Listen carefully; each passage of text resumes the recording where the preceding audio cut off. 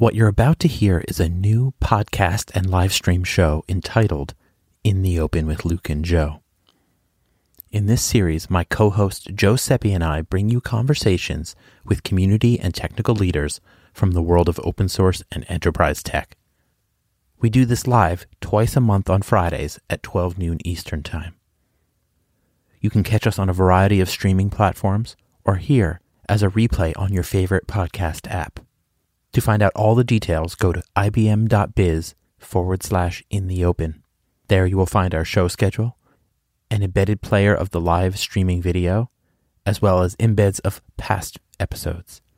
Or you can link directly to the podcast page with ibm.biz/intheopen podcast. Thanks so much. I hope you enjoy our new series, In the Open with Luke and Joe.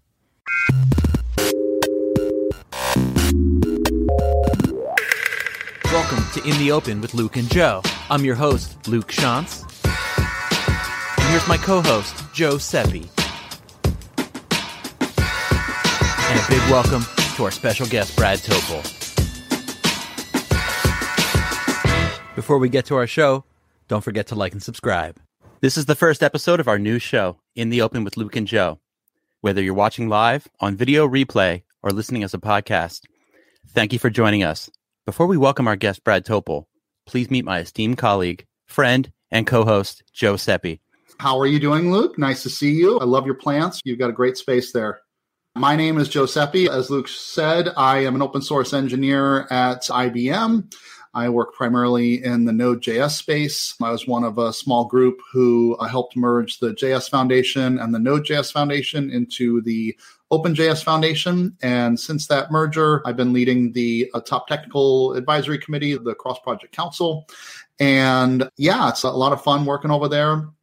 Just to give some context and backstory, while this is a new show, Joe, I feel like very comfortable and at home already because we have this great history of doing live events in New York and we've done conferences all around the world. So I think it's been too long. So I'm happy to come back and be able to do this. Me too. Yeah. And I also want to say this is streaming live, going to be available on replay as a podcast.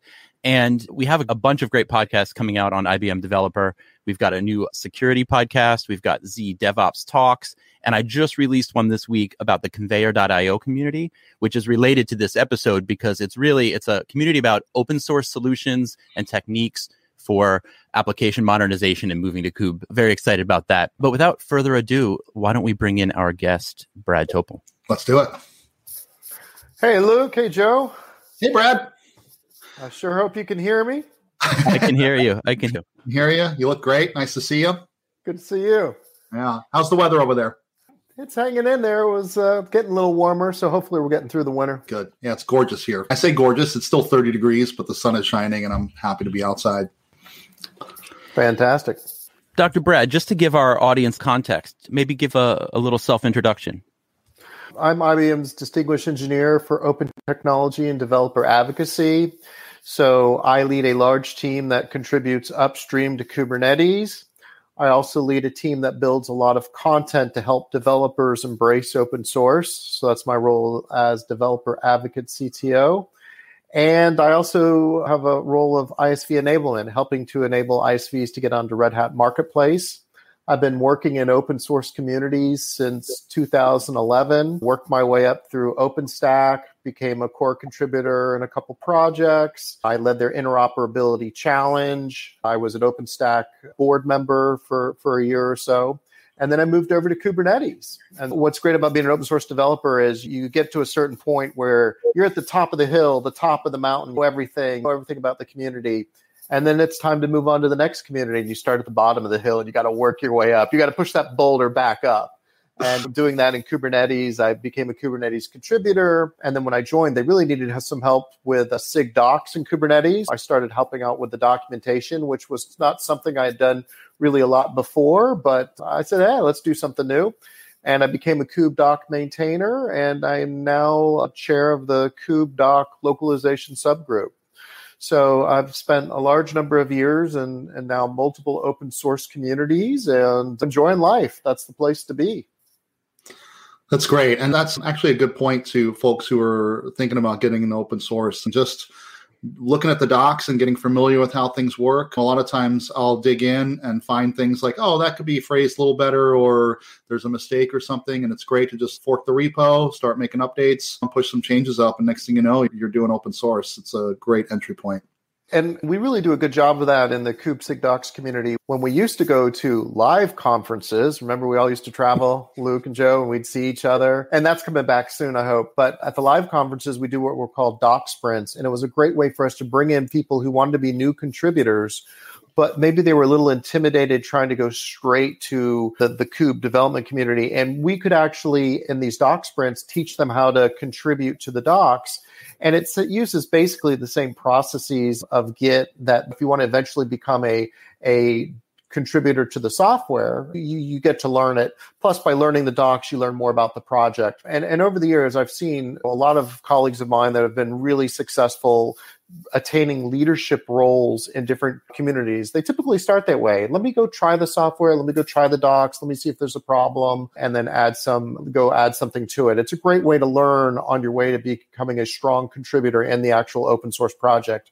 I started doing that just recently, making some contributions to what's called the Operator SDK, which is a layer on top of Kubernetes that helps you and helps ISVs and others to be able to extend Kubernetes with new resources and make it seamlessly fit into Kubernetes. So it's a great technology, and having a lot of fun with it. And it's really taken off, and really enjoying that new area. So as I keep going, I keep moving on to new interesting areas and having a lot of fun.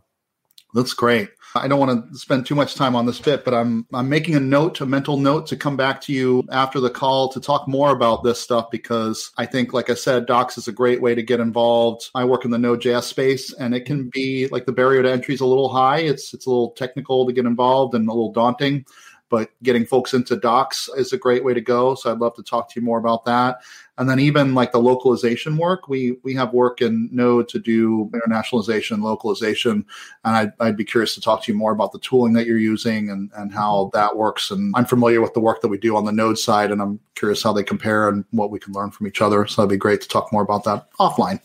Sure, absolutely. Yeah. Don't want to get in the weeds. I think maybe we could talk about the right now and then do a retrospective and move back, because I think there's a lot of value in looking at how we got where we are today with Kubernetes, coming from a world of Linux and OpenStack to today. So I want to go through that journey, but I also feel maybe let's not bury the lead and talk about what's really important to know today. So maybe a good place to start there is I know you have a new book coming out dealing with Kubernetes and OpenShift. So maybe give us this sort of what do we need to know right now to be valuable or to help us along, and then we can go on a journey that says, here's how we got there.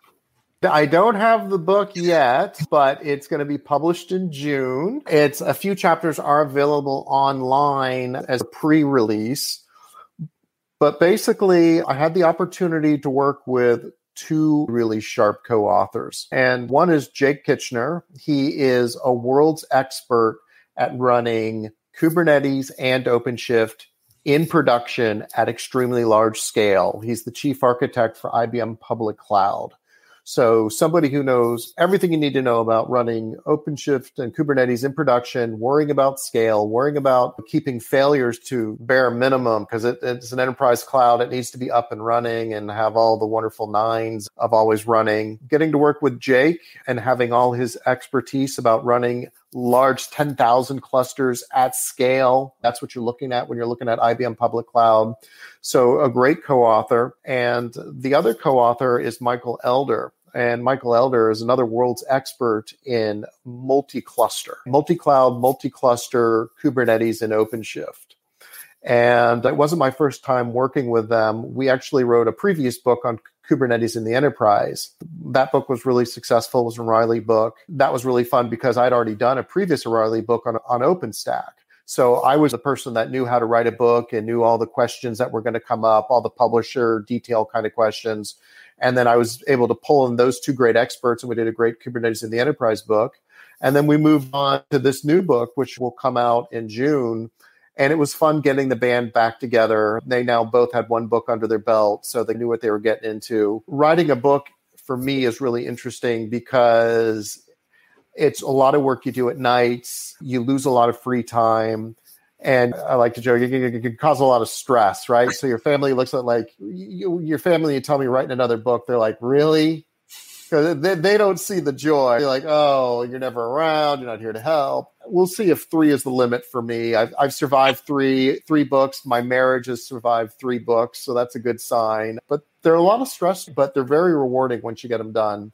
And so this one will be out in June, and we've got some pre-reviews that have happened. We've had some really nice people review the book. There's a guy named, goes by Pop, and is a community leader at SysDig, and he was one of our reviewers and gave some really nice feedback. So huge thanks to Pop for doing that for us. So that's the process we're in, pretty much written, doing the reviews and getting the proofreading done. And hopefully it's a lot bigger book than our previous books. This one's a biggie, and we'll see how it goes. So just a reminder to our audience listening, if you have questions along the way, please feel free to drop them into the chat or the comments on the platform that you are watching on, and we will get to those and filter them up to Brad. Yep. So let's get to the content of the book. Absolutely. Yeah. The book covers a variety of topics. There's going to be a couple chapters at the beginning that are going to give you a review of Kubernetes and OpenShift. So just in case you haven't seen that somewhere, you got the overview, and then chapter 2 is getting started, shows you how to get started for both environments in a variety of ways. And then we start moving on to other topics that are really interesting. The big one that you'll see after that is single cluster high availability. So this is something that Jake Kitchener is an expert at. So before you even worry about, multi-cluster high availability, get your single cluster high availability up to where it needs to be. Then we start running into topics like continuous delivery across clusters. So how do you do continuous delivery? What are all the tools that are out there for Kubernetes and OpenShift? We cover a variety of the most popular tools for continuous delivery. And then towards the end of the book, we cover a lot of topics about multi-cloud, multi-cluster, and how you can take advantage of that. So this is more of an advanced level book. It's going to touch a couple of different areas, but it really is going to give you some expertise about how to run in production, what types of failures can occur, how you mitigate them, both single cluster failures, multi-cluster failures, and then how to run in a multi-cluster environment. So the 3 of us are really proud of the book. It covers a lot of territory. Early reviews have been pretty good. We're excited to see it get published in June.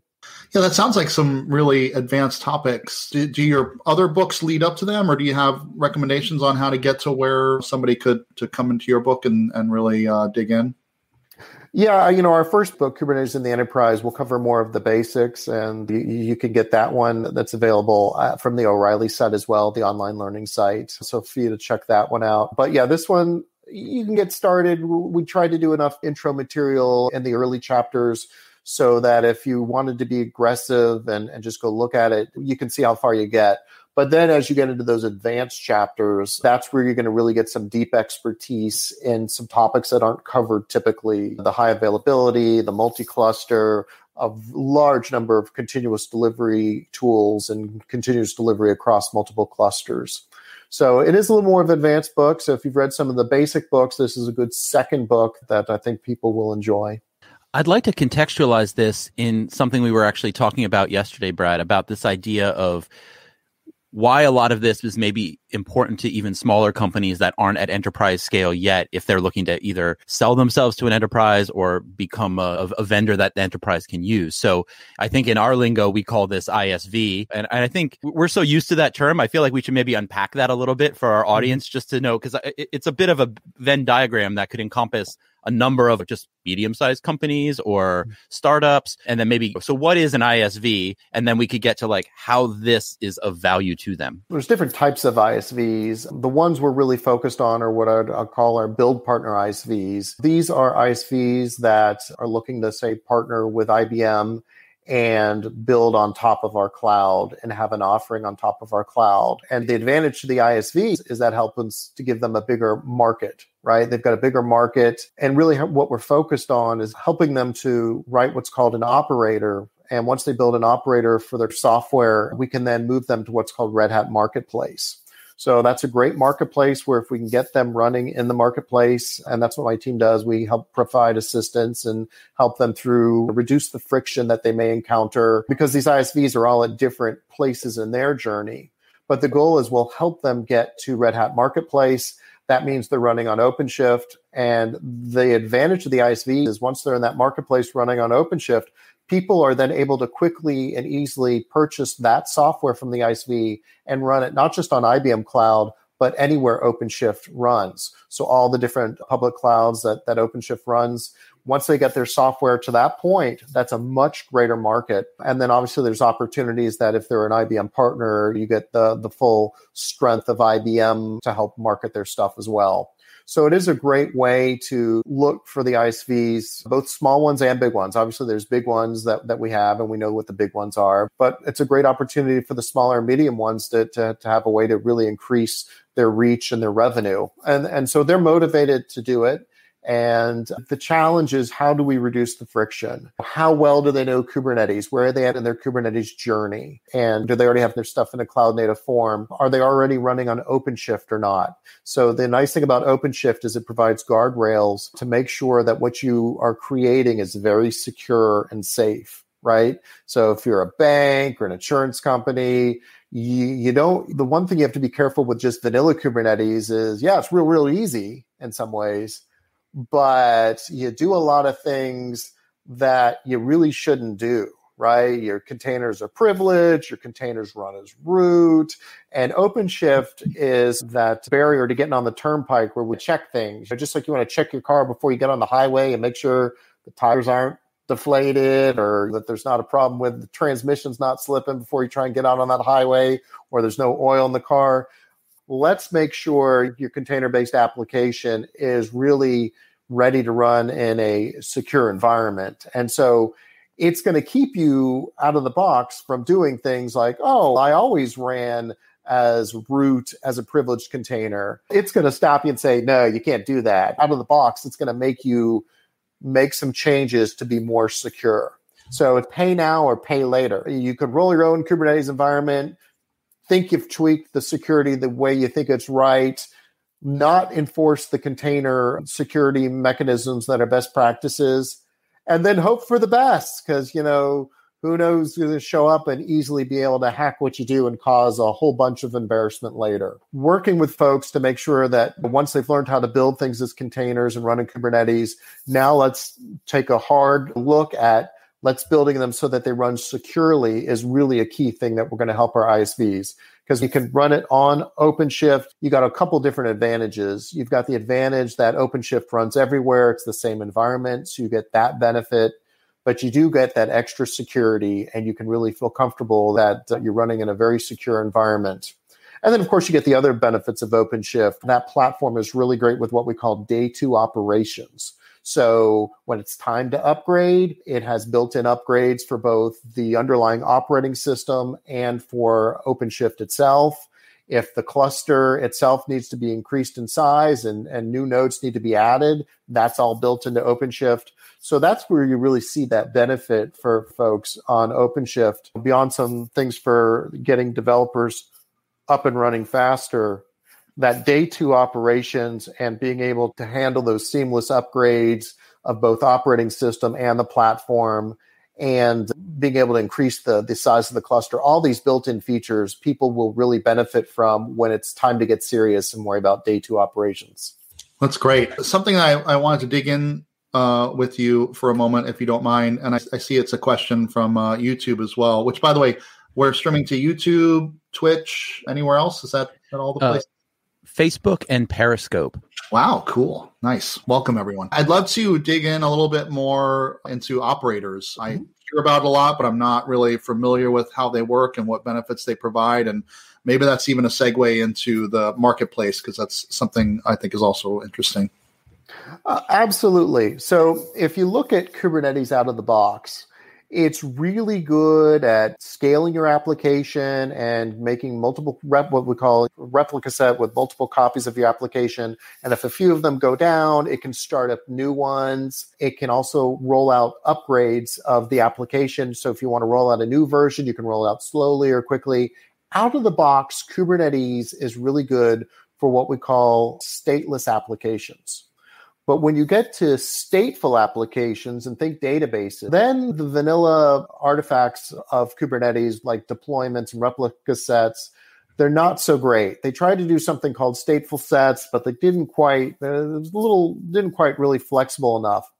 So they needed an extensibility model so that users could create their own resources and they could then manage those resources, worry about the lifecycle management, worry about the upgrades, worry about making backup, whatever a human operator might do for software. They wanted a way to make that available and to do it in a way that it was extensible, so that when you were able to create your own stateful resource, that you could do it in a way that if you did it the right way, it felt like it was just part of the standard Kubernetes. And you could interact with it using kubectl apply, just like you did with standard deployments and replica sets. And that's what was really cool about operators.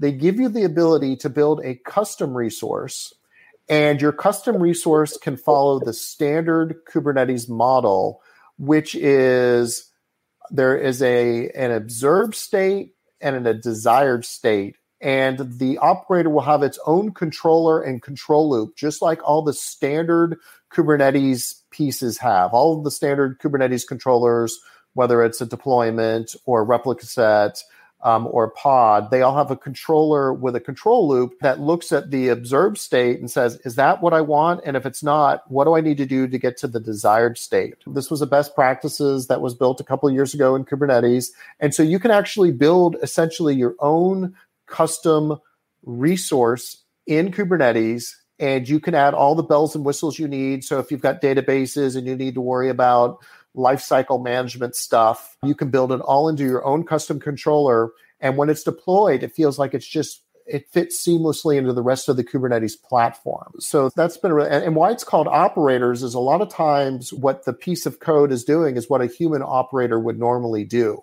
And that's why they call them operators, because essentially the control loop is automating what you would have normally had a human operator do. So if you had to worry about doing database maintenance or upgrades, and before you had some script from a human do it, now the controller can do it. And what's great about the operators is that there's a toolkit called the Operator SDK, and it allows you to build 3 types of operators. If you already had Helm charts laying around, it's got a plugin that allows you to wrapper the Helm charts. If you were using Ansible, it's got a plugin that allows you to reuse your Ansible. And then if you don't have either of those, or you need to do more advanced capabilities, it allows you to build a custom operator controller in Go. And that's very powerful. Now, that's a little bit more work, right? So if you build the operator for Helm and Ansible, that's much more straightforward. The challenge with the Go operators is there's a little more you needed to learn. You needed to know some of the basic Kubernetes, and you needed to know some of the APIs so that if inside your operator you needed to create a deployment or a service, you need to know those V1 APIs to do that. And so that's where the friction occurs, and that's where we need to reduce the friction. Fortunately, I got a great team of content developers that are building operator courses, operator workshops that are going to, basically what we've done is a lot of great information about operators is out there, but they're out there in, say, 20, 25 different sources, and you've got to go pull it all together. So, for example, operators build on top of another technology from Kubernetes called KubeBuilder. And if you haven't looked at KubeBuilder and know what KubeBuilder gives you, it's a little hard to understand how it works in operators because it reuses some of those technology. It's got some annotation technologies. So what we're doing is building content that pulls all that information from those, say, 20, 25 different sources to help you have it all in one-stop shopping so that you see some good patterns, repeatable patterns of how you could build those Go operators. So my whole focus is, how do I reduce the friction for somebody who's, say, new to Kubernetes? You're an ISV, you got some folks that have played around with Kubernetes. Maybe they're not somebody that's worked on the internals of Kubernetes for a couple of years. They're just new and using it. So maybe they don't know those APIs. Maybe they're not real familiar with KubeBuilder. How can I deliver content and Coursera courses that will help ISVs and others to get their operators up and running? And if I can help them get their operators up and running, I've also got a team that's going to help them to get it running on Red Hat Marketplace and get their operators certified. And now we're talking Benjamins, right? Now we're talking money. Get it to Red Hat Marketplace, And instead of Joe having one guitar in the background, now he's going to have 6 or 7 guitars in the background. Yeah, those ones are out of frame. So if I understand you correctly, like the functionality exists in vanilla Kubernetes, but if your application gets more mature, more complex, then there are operators that are like already built for Helm or Ansible or whatnot. So that would be the next step. But then if you need even more control out of the life cycle of your pods and such, then you would write your own operators in Go. Is that how? That's right. If you've got to do some really advanced lifecycle management, or if you want to do some analytics and insights, where when they talk about operators, there's 5 levels of maturity. Level 1 is just install, and a Helm chart can typically do that. Level 2 is upgrade. Helm chart can typically do an upgrade. So level 1, level 2, if you've got Helm charts, they can typically handle that, and you can use the Helm-based plugin for the operator to do that. The advanced stages 3, 4, 5 are more like you're doing insights, you're maybe doing some backups, a lot of advanced features. And then to get to the level 3 through 5, you can use either Ansible or you can use Go. So both Ansible and Go will get you those 5 levels of maturity. And that's where things will get interesting. And like I said, if you've already got the Ansible scripts to do it, that's fine. But Go is another good way too. And whatever the ISVs want, we're going to help them to do. That's what I do. I'm called in. We meet with the ISVs after they get excited about the market opportunity. Now it's talk to the technical team and let's see where you're at. And so where you're at is, do you already have your stuff as containers? Let's hope for that. If not, we got to worry about getting you the containers. And then it's, well, do you have Helm charts? Do you want to use Helm charts or do you want to reuse your Helm charts? Well, let's try and do that. And then it's, well, have you tried to run securely before? Did you worry about making sure you were able to run in an environment like OpenShift? And my job is to gauge those ISVs, see where they're at in the process, and then pull in the right resources to, again, reduce the friction of getting them to where they want to be, which is a high-quality operator that's Red Hat Marketplace certified, and then can get them where they want to be. Secure and then ready for that whole OpenShift market across all the platforms. Let me just ask you one more question on this kind of thread that we're working through.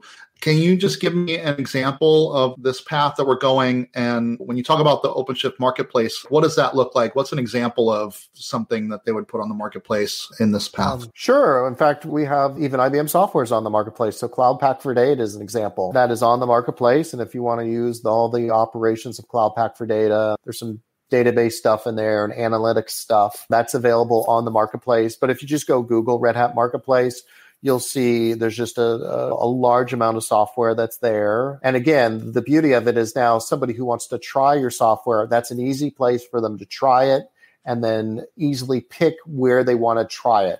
Do they want to try it on IBM Cloud? Do they want to try it on AWS? Do they want to try it on Azure? It's going to make it real easy for them to do all that, purchase and try in one-stop shopping location. Cool. This really resonates with me personally, and I have a little story here, which maybe some of our listeners may relate to. I was in these exact same shoes. I was a startup ISV, and we got a pilot with one of the biggest media companies in the country/world. And it went pretty well. I'd like to say we failed forward. It led to a lot of other good things, like me getting recruited by IBM. But I must say, we spent so much time and energy on our traditional infrastructure and solving these problems and keeping those plates spinning when we weren't focusing on the real value differentiator that we were trying to. And I know it seems, as we talk about these higher level and more advanced topics, I think I'd like to bring it back to that thing of like, why are we doing this? And we're doing this so we can create the most value, right, for our customers. We can use our time the best. And we don't have to do it now, but I feel like this also ties into that history of like, how did we get here? And I remember what it was like 7 years ago. I was still doing training on traditional infrastructure and load balancing and highly available pairs. And so much has happened. Yeah, and we should go down that history path real fast, because as we talked about the more advanced stuff, we glossed over the basics. And so let's go back in time to, say, 2012, right? Where were we at? People were delivering software as virtual machines. They'd run it on cloud platforms that supported VMs, and that was okay. And I believe it was 2013 at PyCon, Solomon Hykes came and gave a demo and said, hey, most of you all are deploying your stuff as virtual machines, which kind of works, and it's faster than just on bare infrastructure. But let me show you how I can take a process and I can now use some advanced features in Linux so I can isolate the process. And so now the process is isolated and I can give it its own little file system and its own little piece of networking. And now when I run my application and I provision it, it starts up just as a process, not as a whole virtual machine. And look how fast my stuff starts up. Look how fast I can snapshot my stuff. Look how, and that's when we all started playing with this technology. And what ended up being called was containers. And Solomon started the company called Docker. And so here he had this wonderful new advancement because it was like VMs. You could snapshot them, you could provision them, but they were a lot faster and a lot smaller, and you get a lot more on a server. And so that was great. And then there were companies like Google who said, oh, we've been playing with containers for a large number of years, and we know how to orchestrate and provision them. We've got a software called Kubernetes. And so with Kubernetes, what's great is we can get multiple copies of your application up and running. We're going to have built-in load balancers. We're going to have built-in autoscalers. A lot of the previous cloud-based virtual machine infrastructures didn't have that all built in. You had to roll your own load balancing, roll your own auto scaling, and that stuff is tough. And what helped Kubernetes is we started a foundation, the Cloud Native Computing Foundation. So now it was Kubernetes is for everybody with multi-vendor, open source, level playing field, solid governance. Now we had enterprises willing to give Kubernetes a try and see the benefits. And so they could take their application and it would use a declarative model. I would always use the same joke when I give my Kubernetes presentation. I'd say, anybody here work directly for a vice president? And a few hands would go up. And I'd say, when you work directly for a vice president, here's your job. Here's what happens. The vice president says, hey, Brad, here's what I need. Go make it happen. And they just do this wavy hand. Go make it happen. And that's what happens with Kubernetes. It's a declarative model. You get to declare what you want. I need 8 copies of my application running. Or I need 8 copies of my application running, but if the CPU gets to 80% utilization or more, scale that up to 12. And so what I like to say is when you use Kubernetes, you get to be the VP because you get to say, hey, Kubernetes, here's what I need. Go make this happen. And Kubernetes takes care of it. It worries about the copies of your application running across the cluster. If they crash, it recognizes that some of them crashed. And so if you say, I need 8 of them running and 3 crash, it will realize that and say, well, there's only 5. He needs 8. Let me spin up 3 more, which is a lot better than me getting paged in the middle of the night by saying, hey, the app's running really slow. And that was the beauty of Kubernetes, building into it from the ground up.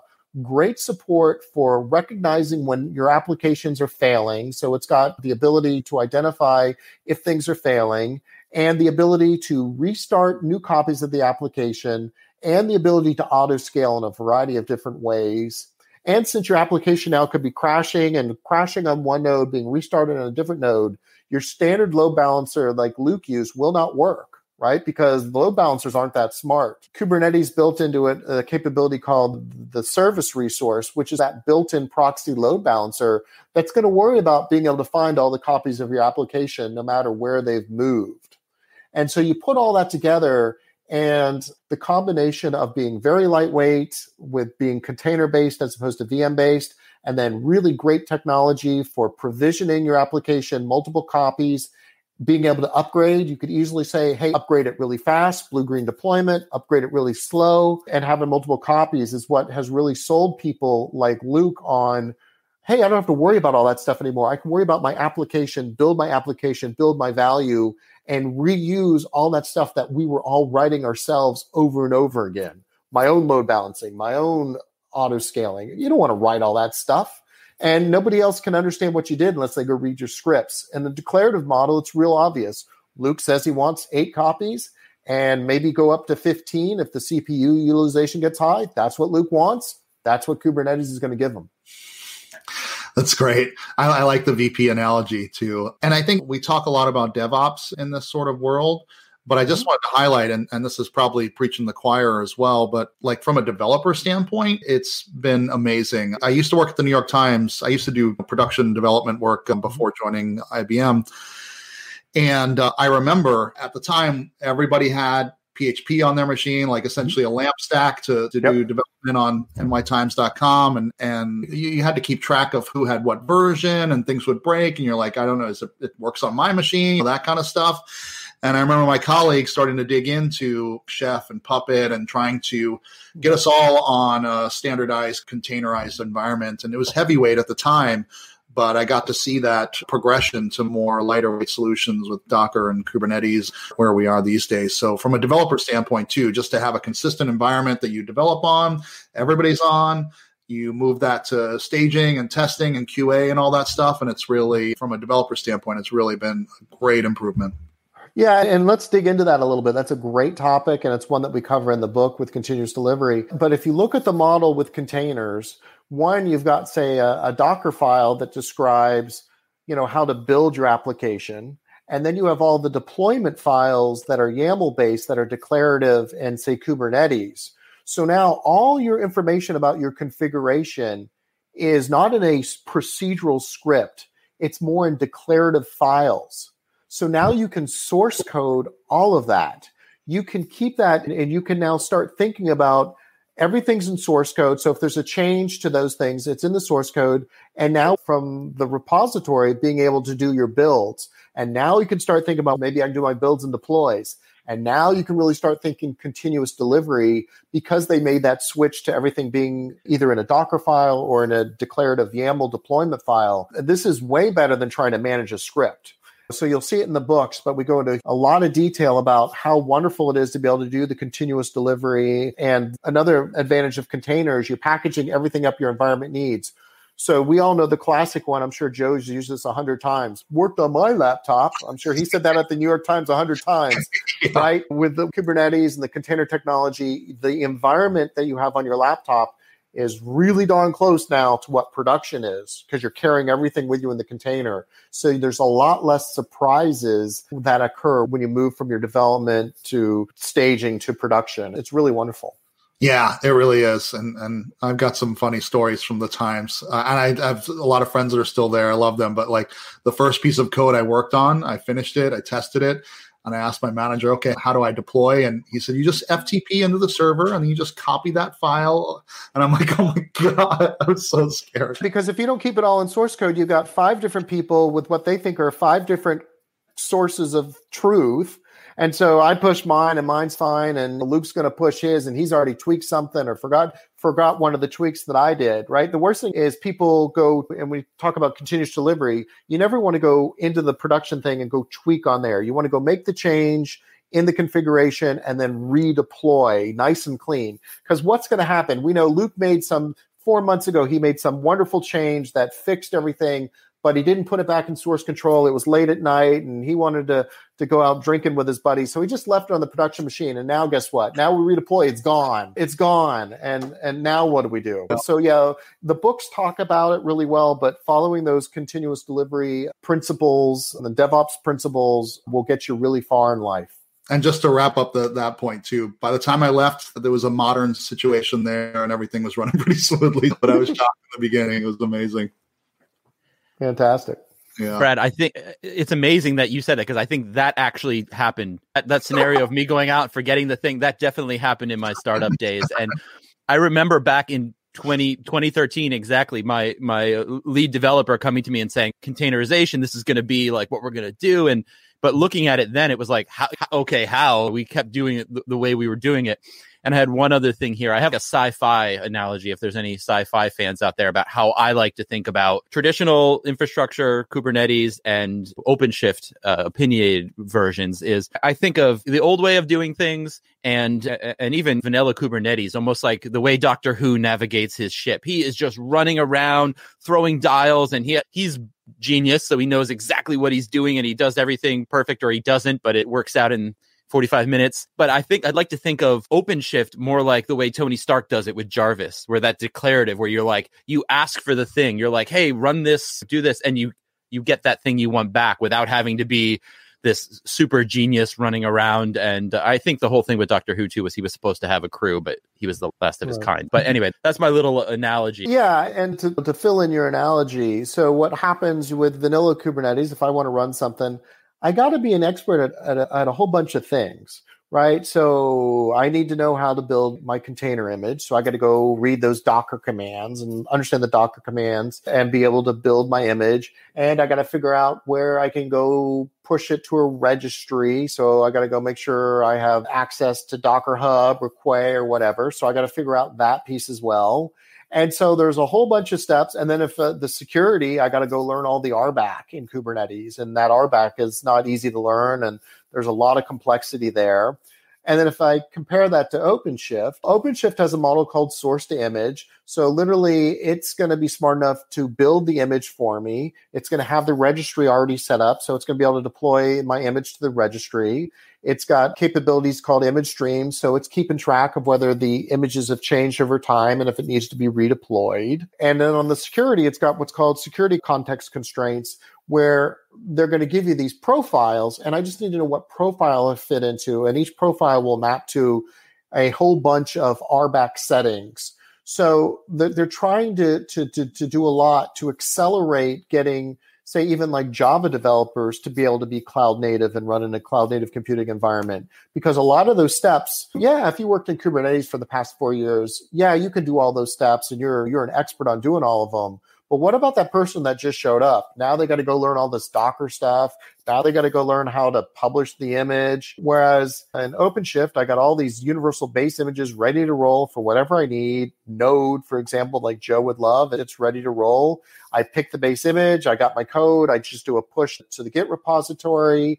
It knows through source to image how to build the image, get it deployed for me, and then worry about security for me. And not let me run with scissors. So OpenShift is not going to let me run with scissors. First time I used OpenShift, I tried to install a container that was running privileged and running as root, which would have been a really bad idea. And it said, no, you're not going to do that.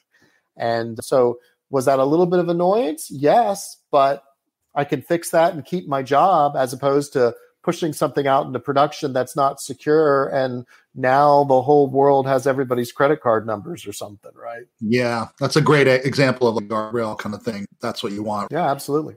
And you had mentioned content, right? I believe there's a conference that you put together or that you were involved with that has a lot of the like open source kube practices in there. And then you also have like sort of a dream team you're working with that you're actually doing this consulting and helping people get this done, right?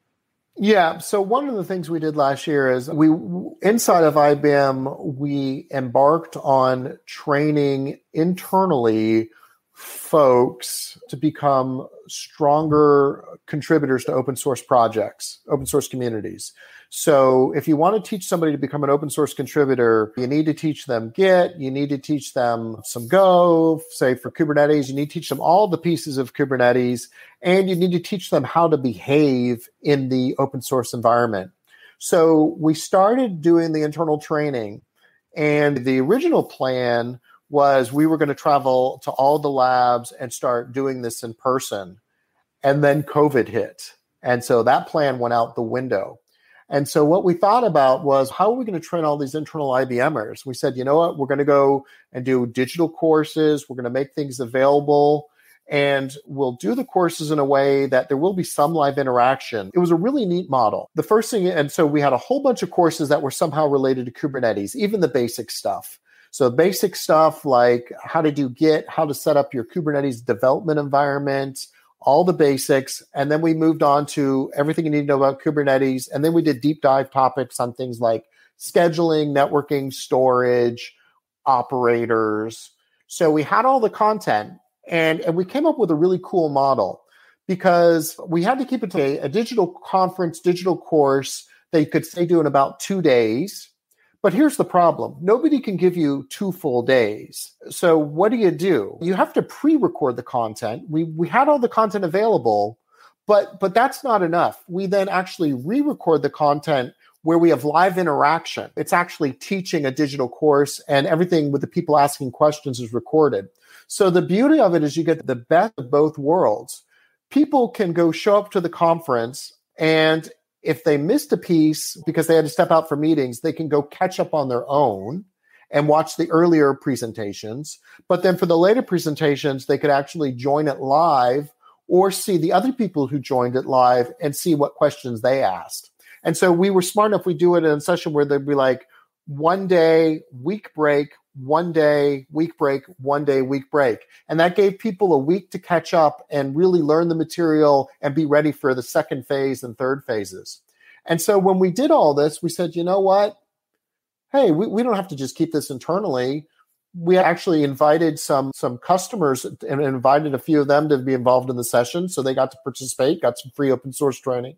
And then we said, we can be even more generous. We're giving people. We made it all available to the world. And so if you go there, all of that great training is available for free. And it covers like 3 days worth of material. You'll learn the basics of Git, to some Go, to setting up a Kubernetes developer environment, to all the advanced stuff, and learning how to become a committer, a maintainer. What do you need to be doing to be a leader in an open source community? So some of those soft skills, some of those review skills. So it's not just learning the code, but learning how to do proper reviews and learning how to behave in the community, which the golden rule is don't be a jerk. Be nice to people, be helpful to people, do the things like we call chop wood and carry water. Go do the non-glamorous stuff. The things that you do in a community, the non-glamorous stuff, it's not necessarily writing all the coolest code that gets the credit, but being willing to do bug triage, being willing to be the person that says, oh, these docs are terrible, I'll go fix them. All the little things, and that's how I got for the documentation team, the localization chair. We have all these wonderful teams working on kube documentation in 20 different languages, and we needed somebody to herd all the cats. They should all use common tooling. They should all use common best practices. Hey, who can take ownership of that? And I just one day said, me, I'll do it. And that's one of the things that you learn about in our training. In an open source, people won't come tell you what to do. You have to be proactive and say, I'm willing to do that. And that's a different model. If you work at a company on proprietary software, we're all used to having a technical lead that tells us what to do and what to go work on, right? Oh, this is your job. This is your job. In open source, it's much more of, hey, I'm willing to volunteer to go do these things. And sometimes poor people are just waiting for somebody to tell them what to do. And you got to shake them, go, no, that's not what happens. You need to go say, I think I can do this. And I've done all the little things that you all trust me to now do something a little bit bigger. So start small, build up that trust in the community, and then try and get the bigger pieces, level up, if you will. I love that advice because that is such a great way, even for the developer's career, for them to make a name for themselves and get known throughout the community that, and like you said, you're working for a company. If it's proprietary, that's one thing, but working in open source, now you really get to know the community. You get to know folks in the industry. We are approaching the top of the hour. So if you have any more questions, please put them in chat. But I believe we actually have a special guest who's going to come in who has some questions and wants to chat with. Here we go. We got JJ. JJ. How is everyone? Great. Did you know it's my birthday today? Wow. That's not where I'd be on my birthday, but happy and welcome. Thank you for coming. It's good stuff. But yes, hi, I'm JJ. I'm a developer advocate for the IBM Cloud. And I was listening to y'all's conversation, and there's something you touched on, and I wanted to expand on that a little bit, if you don't mind. So I've been recently working with this one company, and they came to me, and they're like, hey, JJ, we're going cloud native. We took our WAR file, we turned it into a container, and put it on Kubernetes. Aren't you proud? And I was like, wait, what? So hold on. They had a built-in scheduler to the app. So the first question I had was like, okay, so you have this Java app. It's a monolithic WAR file. You have a scheduler built inside of it. Do you know Kubernetes is designed to do scheduling for you, right? So you have two schedulers now for your application. They're like, wait, what? And also, you made this as one pod, and you're running on a 3-node cluster. Why is only one machine always pegged at 100% CPU and nothing else happening on the other ones? It's because your pod is only sitting on that machine. Wait, it doesn't do that for us? No. Okay, let's talk about microservices. Oh, does that just mean I put more containers in with more of the WAR file? I'm like, okay, sure, you could, but there's a little bit more complexity to that. They're like, oh. So wait, are you telling me I'm not cloud native? I'm not saying no. I'm just saying you've got a longer journey to go. You've got to really start thinking about the term as a strangler pattern, where you can start pulling off portions of your application into its own little service. So then you can let the scheduler of Kubernetes, or OpenShift for that matter, take care of that for you. And it became a really interesting conversation because I saw the light bulbs start turning on, being like, oh, so I don't have to worry about this anymore. Oh, I don't have to worry about that anymore. Oh, wait, hold on. You're telling me now, instead of having this monolithic WAR file that I've got to teach everyone how to use, we could write a little small app on Go with these new developers learning how to use Go or Node or whatever. They can use the language they want to. And as long as they give me that container and there's a REST endpoint that we can talk to it and make a communication of getting a JSON blob or whatever back and forth, and they can own that portion. I'm like, absolutely. So you're seeing where we're going here. It was that moment the architects were like, oh, so it's a paradigm switch. It's not a technology, like you just dump technology on the problem or give people money and things happen. You look at it in a different way and start learning how to build it in that way, and things become more successful. Does that make sense? Oh, absolutely. If people don't fully grasp the concept of microservices and the benefits, that's where you got to have some tough talks about, listen, if we can break these things into little pieces, now each one of these things can be maintained themselves. And that's a lot easier than trying to maintain that big thing. So splitting it up into little pieces and then helping them to understand. But the other classic is when you ask, okay, I got a web server and I got a database. I'll just put them all in the same pod. But wait a minute. The odds are the web server, you're going to want to scale way higher up than the database. You're going to maybe only want 3 databases, but you're going to probably want 10 web servers, 10 or application servers. So if you shove them all in one pod, they don't scale. Whereas if you break them up into separate pods, now they can run on different machines. And you can now say, I want to scale that web server up way high, and I don't need to really scale the database up so far. Asking them the questions like that. That was one of my favorite questions when I do an intro to Kube is, hey, you think you understand pods? Do you put the database and the web server in a single pod, or you put them in separate pods? And then you can feel, whether they really are understanding the concepts or not. And yeah, the light bulb goes off when you can finally say, look, I'm going to now be able to say this piece, we can now do an upgrade independent of this other piece. And this piece we can now scale independent. And fortunately, we've got great people like JJ who can have those conversations in a gentle fashion, right?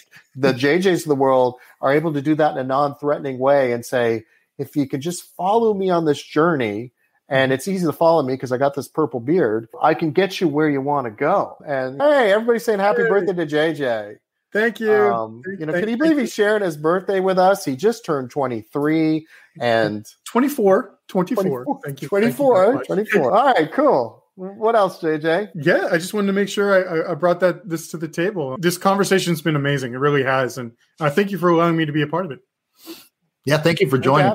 It's great to have you. I saw something similar when I was at Adobe. I was on the Behance team, and we were really pretty modern in how we were trying to approach CI/CD and everything. We had this whole queuing system for Git, and we were pushing out like 80 releases a day on average. It was amazing and just felt really empowering. And we got elevated within Adobe as like the team that was really doing this right. And one of the first teams that came to us had this Java monolith. And they sent us a script, literally a text file of all the steps that they had to go through to deploy their Java application. It took them over a day to do it. And it was just amazing to see like this night and day DevOps situation. It's incredible. Fantastic. So, Scott, maybe we could bring the link to Brad's book back up on screen. And I think we're getting to the end of our time here. I'm happy to, if there's any other questions coming through, we could slip a few of those in. If not, please put them in the comments and we will monitor those and try to answer them after the fact. And does anybody have any closing thoughts? Anything we didn't discuss? I think there was so much more we could discuss. We'd love to have you back on another show to maybe even talk more about the history and sorts of how we got here. I think there's a lot more we could unpack there. And JJ, actually, I could also see, I would love to have you on a future show as a special guest as well. But yeah, any other closing thoughts from folks? Anything that we should include that we didn't? No, I'm good. I think this was great. I really appreciate Brad and JJ as well for joining on. It's great. Well, thanks for having me. This was a lot of fun. It's always fun to sit and talk about what's happening. Old and new is a lot of fun. I get nostalgic and then get excited about talking about the new stuff. Yeah. I just want to say one thing to the viewers. This stuff is hard. It is. If you get frustrated, that's why people like us exist. We are there to be helpful. And please reach out to us. We want you to succeed. So you will get frustrated. This stuff will sometimes not make sense to you. Please use us as resources. Find us on Twitter. Find us wherever you need Absolutely. to. Yeah, and we are here to help you. That is our job. So Yep. My DMs are open. Feel free to hit me up. Look for our content. We're going to have a lot of great content, particularly on operators coming out in the near future. We do our best. My superpower is to just forget a lot of things. And so when I go read the content that's created, I'm like, but you didn't explain this and you explain that. And how do you expect them to do that? So we really do try and do a good job of filling in the things and not assume you've got 4 years of Kubernetes development underneath you as you try and learn what we're trying to do. Between, like JJ said, we're all available on Twitter. Please reach out and go check out the developer conference content if you want to learn about how to become a Kube contributor and learn a little bit about operators, and know that more content is on the way. We're trying to build it as quickly as we can. Yeah. I know JJ's got to go. Thank you for joining us, JJ. Happy birthday. And speaking of content, I just want to make sure we mentioned developer.ibm.com. We've got so much stuff up there and more coming every day. Absolutely. I'd like to also mention we just dropped a new podcast this week, the Conveyor.io community podcast with James Labaki. That's up there on the IBM developer site. You can check it out. We have also got DevOps talks from the IBM Z team. It's been a pleasure having you, Brad. Thank you for being here, co-host Joe Seppi, developer.ibm.com. Lots of great stuff there. Thank you so much. Thanks for watching. Hey, thanks for hosting me. Appreciate it, Luke, Joe. Appreciate it. Yeah, thank you. Talk soon.